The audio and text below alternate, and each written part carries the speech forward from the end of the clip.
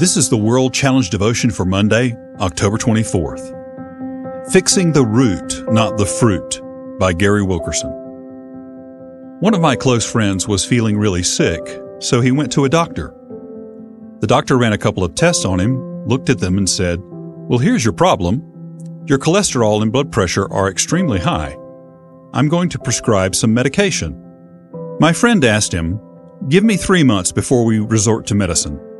I'm going to start eating right and exercising, then I'll come back.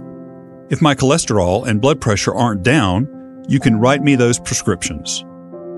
Now, I believe there's a time and a place for medicine. We need to be very careful about this, but it worked out for my friend. He went back 3 months later, and his doctor told him his cholesterol was actually below normal.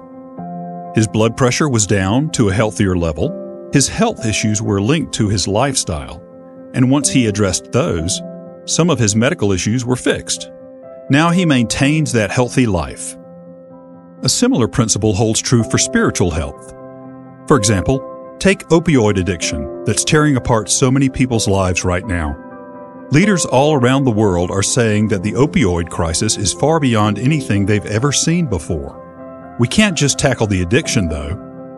It's the fruit, not the root. My father founded Teen Challenge because so many addicts on the street weren't finding help in typical programs that just wanted to deal with their addiction.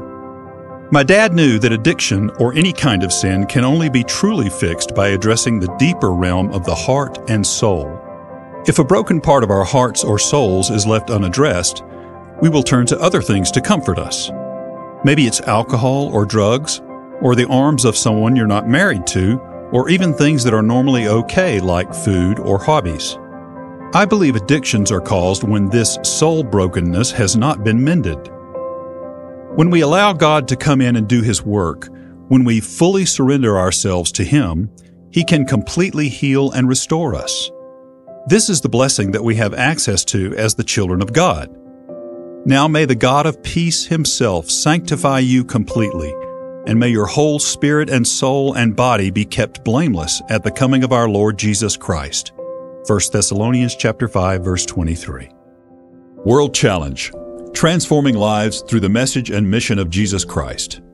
Visit us online at worldchallenge.org.